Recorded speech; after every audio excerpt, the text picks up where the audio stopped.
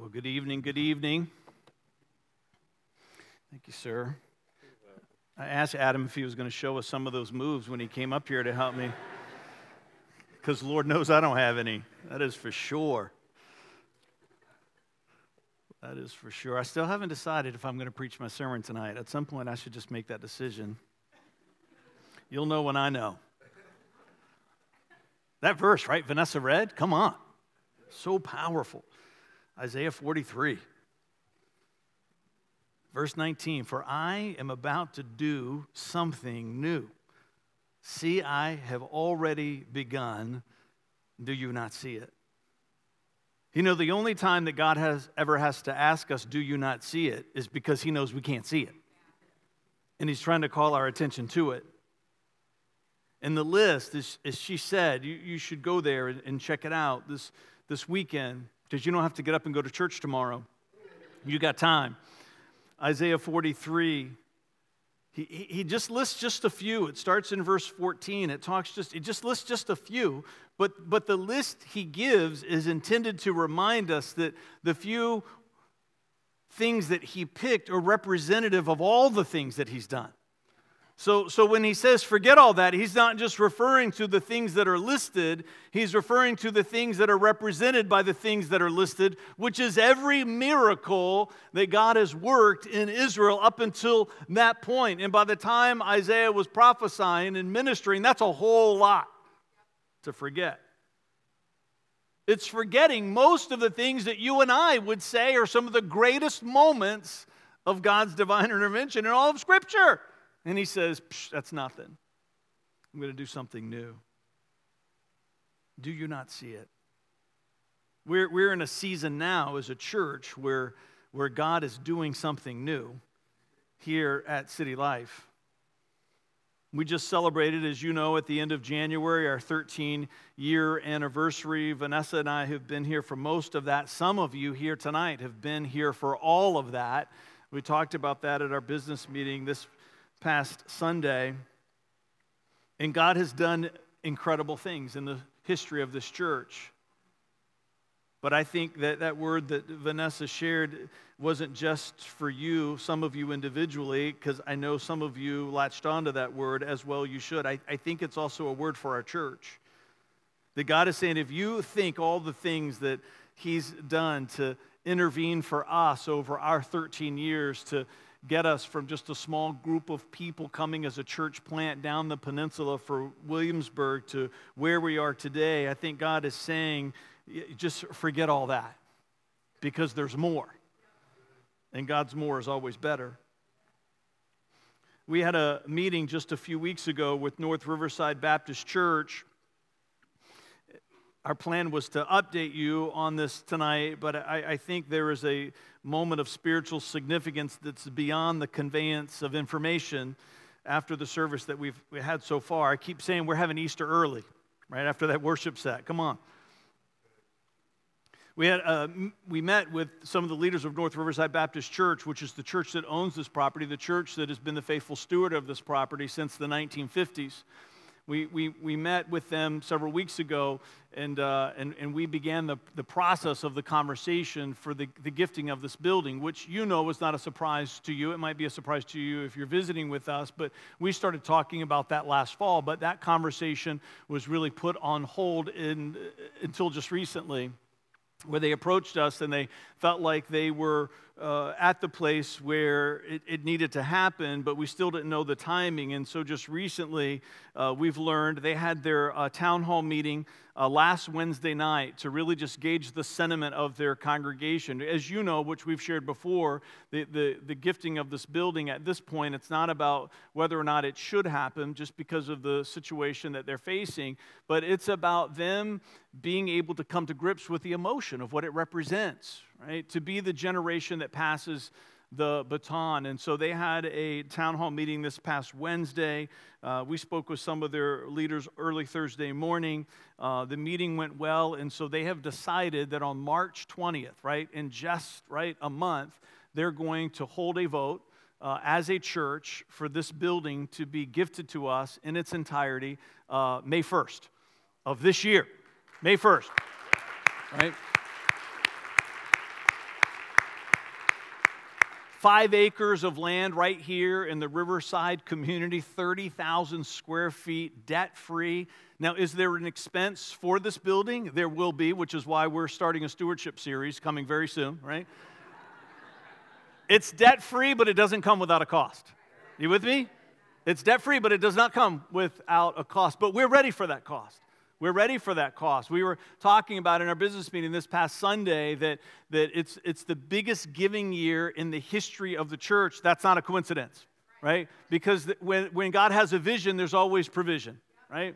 There's always provision for the vision that he has for us. And so he knew, right? We didn't know that it was going to be May of this year, but he knew. And so he was getting us ready. More than we could have ever done on our own. We've always been conservative. We've always been faithful. We've always saved. We always knew that there was an Ephesians 3:20 moment coming for us as a church, exceedingly abundantly above all that we could ever ask or imagine. We've always said from the moment that Vanessa and I came here in 2007 that God was going to lead us as a church to invest in flesh and bone before we asked people to invest in brick and mortar. And so we have been a little bit, I forget who said it recently, a little nomadic as a church, moving from one location to another, renting space. And along that way, we found this passion and this desire for shared church facilities. It wasn't on our grid. We did it because we had a need to do it when we moved into the Mosaic off of Harpersville Road back in 2008. We did it because that's all we could afford, but little did we know that God was going to give us a vision for how churches could come together and work in unity. And so now for us, it was part of the change in our Constitution and bylaws that we voted into effect this past Sunday, that we're going to be a multi-campus church that meets in shared space facilities. We're not moving to Sunday morning. We're staying on Saturday night. Now, we know there's lots of reasons for that. One of them is for the margins that it creates for you and the rest that we know that people need to find, because the church has a terrible reputation of fracturing the family that it's supposed to build, and we don't want to be that church. But we also know that in order for churches to work together at the depth that we want to see them work together, somebody has to say, we don't need to meet at Sunday morning at 10 o'clock to be successful. And so we meet on Saturday, which creates an opportunity. There's already a church that's committed to come. North Riverside Baptist Church, their plan is to meet in the cafe because their congregation has shrunk so small, which is going to make a way for another church, a growing church like we were years ago, right? It's a God story for them. God's story for them, that they're going to come and be the Sunday morning church that if the plan plays out, they'll be here in August. And so we want to fill this building up. We're going to fill it up. And we know, and the answer I've been given for years, even before we knew this building was going to come to us, but when we had the dream to lead and pastor a multi-church facility, whenever people ask, well, how many people can fit in there, my answer is always the same: until we're in each other's way. Right? We want this building to be so full of churches and ministries that we're in each other's way, and then we'll know that's enough. Then we'll know that's enough. Churches of different denominations, churches of different worship expressions, we agree on enough to walk together. We agree on enough to walk together. And so we're going to walk together here at this campus at 311 Selden Road. So in May, so you can be praying March 20th. I'm giving you that date because we're asking you to pray. Because at the end of the day, they still have a vote to cast. There's still a ballot that's going to be conducted. They're a congregational church, and so it will be that vote that determines the outcome. Now, we know God's sovereignty is going to ultimately determine the outcome, but we want them to be in step with what His plan is going to be. And so we're asking that you pray for that. We pray for their courage, pray for God's will to be clear for them, and then pray for us as a leadership team and as a church. And then again, what we're going to be talking about in the weeks and the months to come, that this is a sacred trust that's being given to us, because it's our responsibility to steward this property into its future. Just before we met with the all-church leadership team just recently, which we have scheduled every year as preparation for the business meeting, was also the night that we were going to update them on what we're updating you, because we always want our leaders to know, right, so they can be leading with us at the point that we're coming to you as a congregation as a whole. And that morning I was in here praying, And one of the longtime members of this church, who's become a dear friend of mine since we've been here for the last several years, wandered into the sanctuary and said, "Fred, hey, do you have a minute?" And he's in his 80s, and we sat down and began to chat, and he had this thick document in his hand. It looked a little bit like our annual report. I thought maybe he had stolen a draft somewhere. I was like, "How did you get that, Tom?" No. And he said, "My wife and I were going through some boxes the other day, and I found this document, and I want to give it to you. It's the history of this property, and it's the history of this church." And he didn't know we were meeting with our leaders that night, right? He didn't know that we were going to be updating the church. I mean, he knows of these conversations that are happening, but he didn't know we were meeting that night with our leaders. And he said, "Fred, if this property comes to you, and I hope it does, you need to know what's in these pages. Because," listen to what he said. He said, "because city life are the pages of this document that have yet to be written. And what has happened is going to direct what's going to happen." I was like, "You're Baptist and you're prophesying right here." I mean, I was just waiting for him to start speaking in tongues right there. That part didn't happen, but come on, there's still time.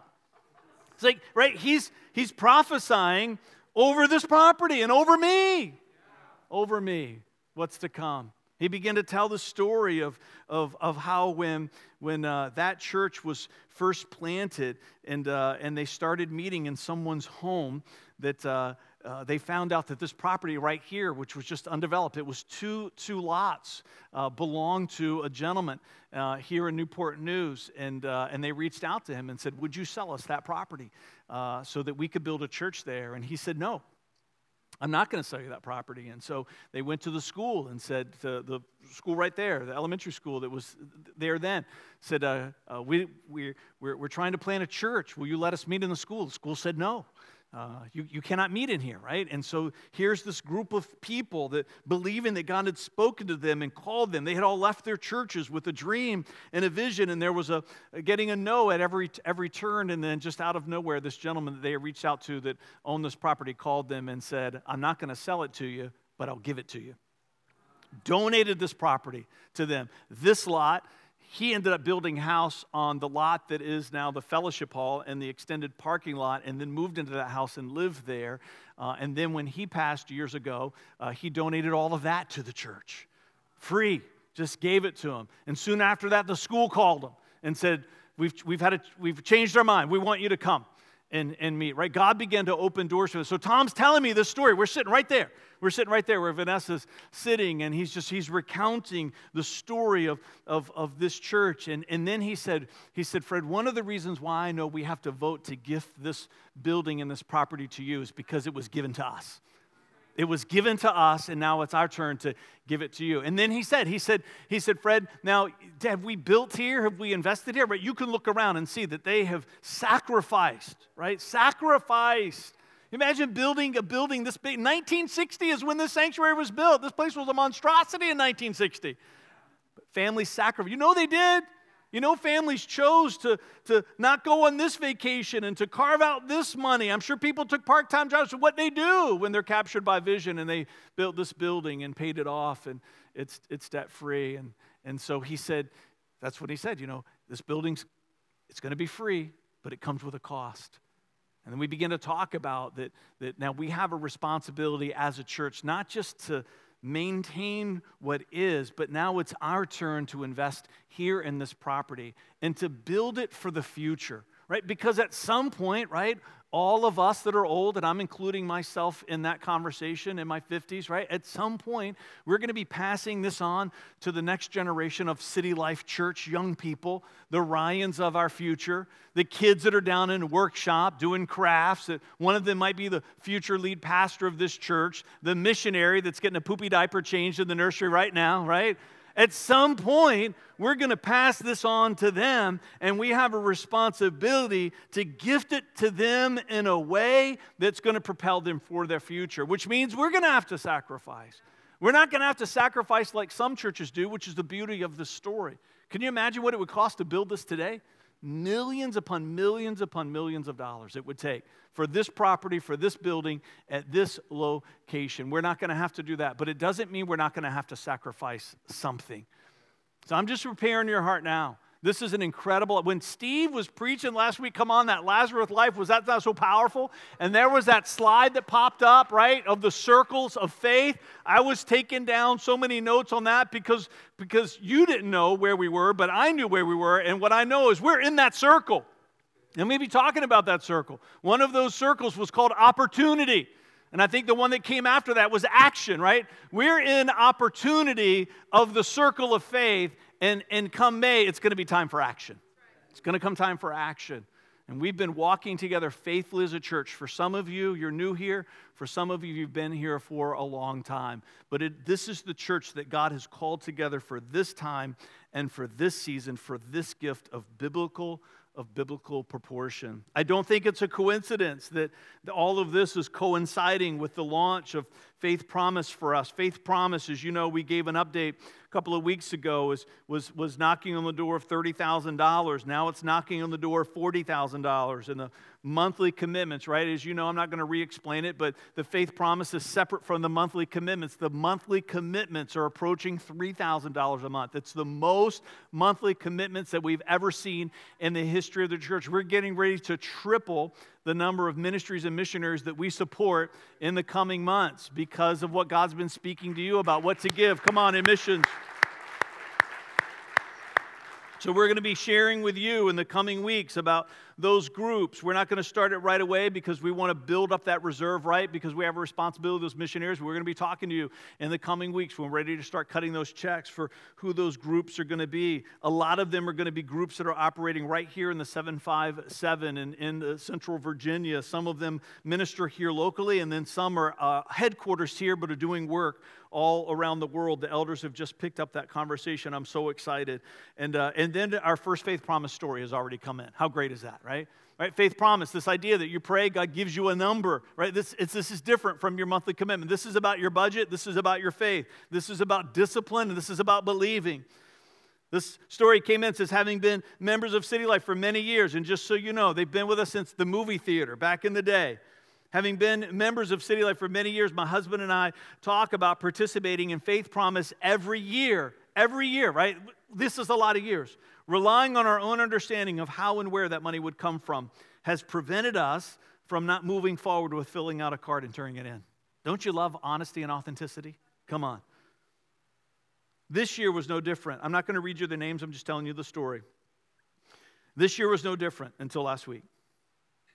In January, I prayed about a faith promise, and God gave me a number instantly. It wasn't a normal, well-rounded number that I myself would have probably chosen. It was a random, strange number, and honestly, more than I probably would have chosen as well. My husband had been praying about faith promise, and we had prayed together about it, and he was still not given a clear picture of the amount to give. He had a brief conversation with a couple of men in the church that he trusted and got some advice on how to move forward. And that night, we committed to move forward with the number that I was given. Prayed about it, planned to fill out our card 2 days later at church. That was on Thursday. So Saturday morning, right, this is last weekend, Saturday morning, I met with the person that prepares our taxes. We typically pay some federal tax and always get about the same amount back in our state refund every year. I thought this year would be no different. Why should it be? We haven't done anything differently this year. Here it comes, except pledge of faith promise. So good. To my surprise, not only did we get back a bit back from our federal return, our state refund was double what it was typically been over the last several years. On top of that, our consultant didn't charge us the fees they normally do. It was lower. With the amount, listen to this, with the amount we were given back this year and her lower fee, the tax prep person, our faith promise was fulfilled, and we still got almost to the penny the same amount we always get as a refund. So good, right? How awesome is it that God so clearly showed up within 2 days to cover our faith promise and then some? I know this has been a life-changing experience for us, and I hope this will encourage others to take the next step in faith, of trusting that if God says yes, He will provide. Come on.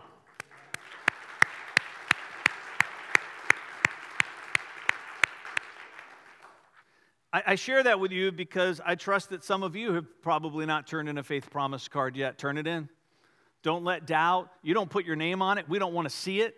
It's not we don't call you. There's no follow-up. It's just between you and God. But I'm telling you, there's something about taking the step of faith, turning it in that positions you for the favor of God. This is going to be part of what we're talking about in the stewardship. Some of you don't experience the favor of God, not because God doesn't want to bless you, because you're not positioning yourself and posturing in the right way. It's powerful that they have been a part of the church for that many years and never participated in Faith Promise. And it's so powerful that as they did for the first time, God showed up in such a significant way, right? And now, I'm telling you, they can't wait for Faith Promise next year to do it all over again. Oh, Isaiah 43:19. For I'm about to do something new.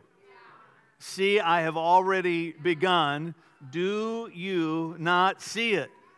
Of course we don't see it, which is why we need God to help, which is why we need God to intersect, which is why we need God sometimes to grab us by the scruff of our collar and kick us in the seat of our pants, not because He's angry at us, but because He loves us.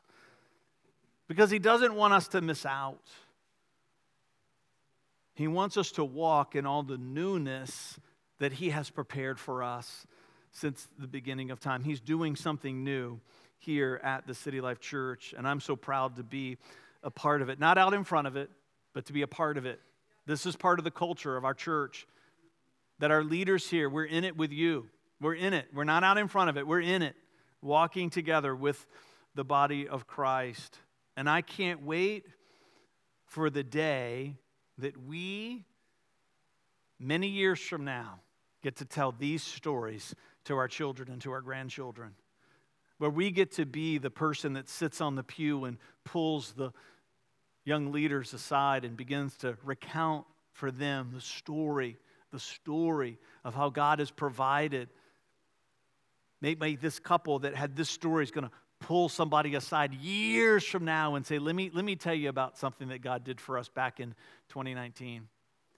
We're going to keep telling these stories of faith. We're going to keep telling these stories of faith because at some point we also want to say to the next generation that Isaiah 43:19 is for them too. And all this stuff that we're talking to you about, just forget it. Because what He's going to do for you, it's going to be even more, and it's going to be even bigger, and it's going to be even better. The stories of our faith are to instill in them the belief that God's going to do something for them. And God's going to always do. He's always going to do something new. All right, so next week we're finally going to talk about, God willing, right, the second part of Pentecost, spiritual language. I joked about it 2 weeks ago. That message got postponed weeks after weeks after weeks. So God's waiting for someone to come. He's waiting for someone to come, and we're going to be ready for Him. We're going to be ready for Him. Stand with me. Jesus.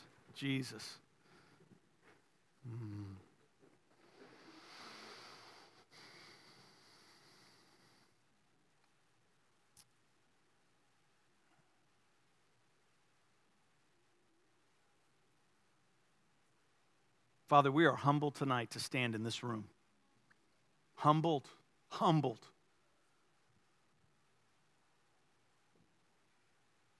That in 1960, that cornerstone reads, families gathered on these 5 acres at 311 Selden Road, shovels in hand, breaking ground, believing, declaring, praying like we're standing and believing and declaring and praying tonight. What this church has done in this region and around the world since 1960 is not going to be forgotten. It's not going to be forgotten because now their story is our story. Their family is our family. The name of our church might be a little different. The way we worship might sound a little louder. How we teach Scripture on certain texts might take a little bit of a circuitous route than they would take. But at the end of the day, there's one doctrine that rises above all rest, and that is Christ and Christ crucified. And that doctrine we share. And that doctrine we carry forward for them. That their story is going to be our story. That we are going to proclaim the gospel. That we are going to grow disciples. And we are going to serve our city. Just like they've been doing it faithfully for all of these decades. This story is not about the ending of their church, and it's not the story of the beginning of ours. It is the story of the proclamation of Jesus Christ in the 757, and that you've been doing that here, oh God, from the beginning of time. And we're just stepping into our season of stewardship as the baton passes from one congregation to the next. And our future, if we ever find ourselves in that situation, God, that we would pass it just as willingly then, because it's not about the name on the sign at the street or the t-shirt that we wear or the card that we carry. It's only about one name, and it is the name to which every knee will bow one day and every tongue will confess that you are Lord, and we count it a privilege to serve you, our King, in this life as long as we have breath. So find us faithful to sacrifice, to serve, to share, to proclaim and declare that Jesus, you are the only way. And it's in your name we pray. Come on, and everybody said, amen. You got one song in you, one song.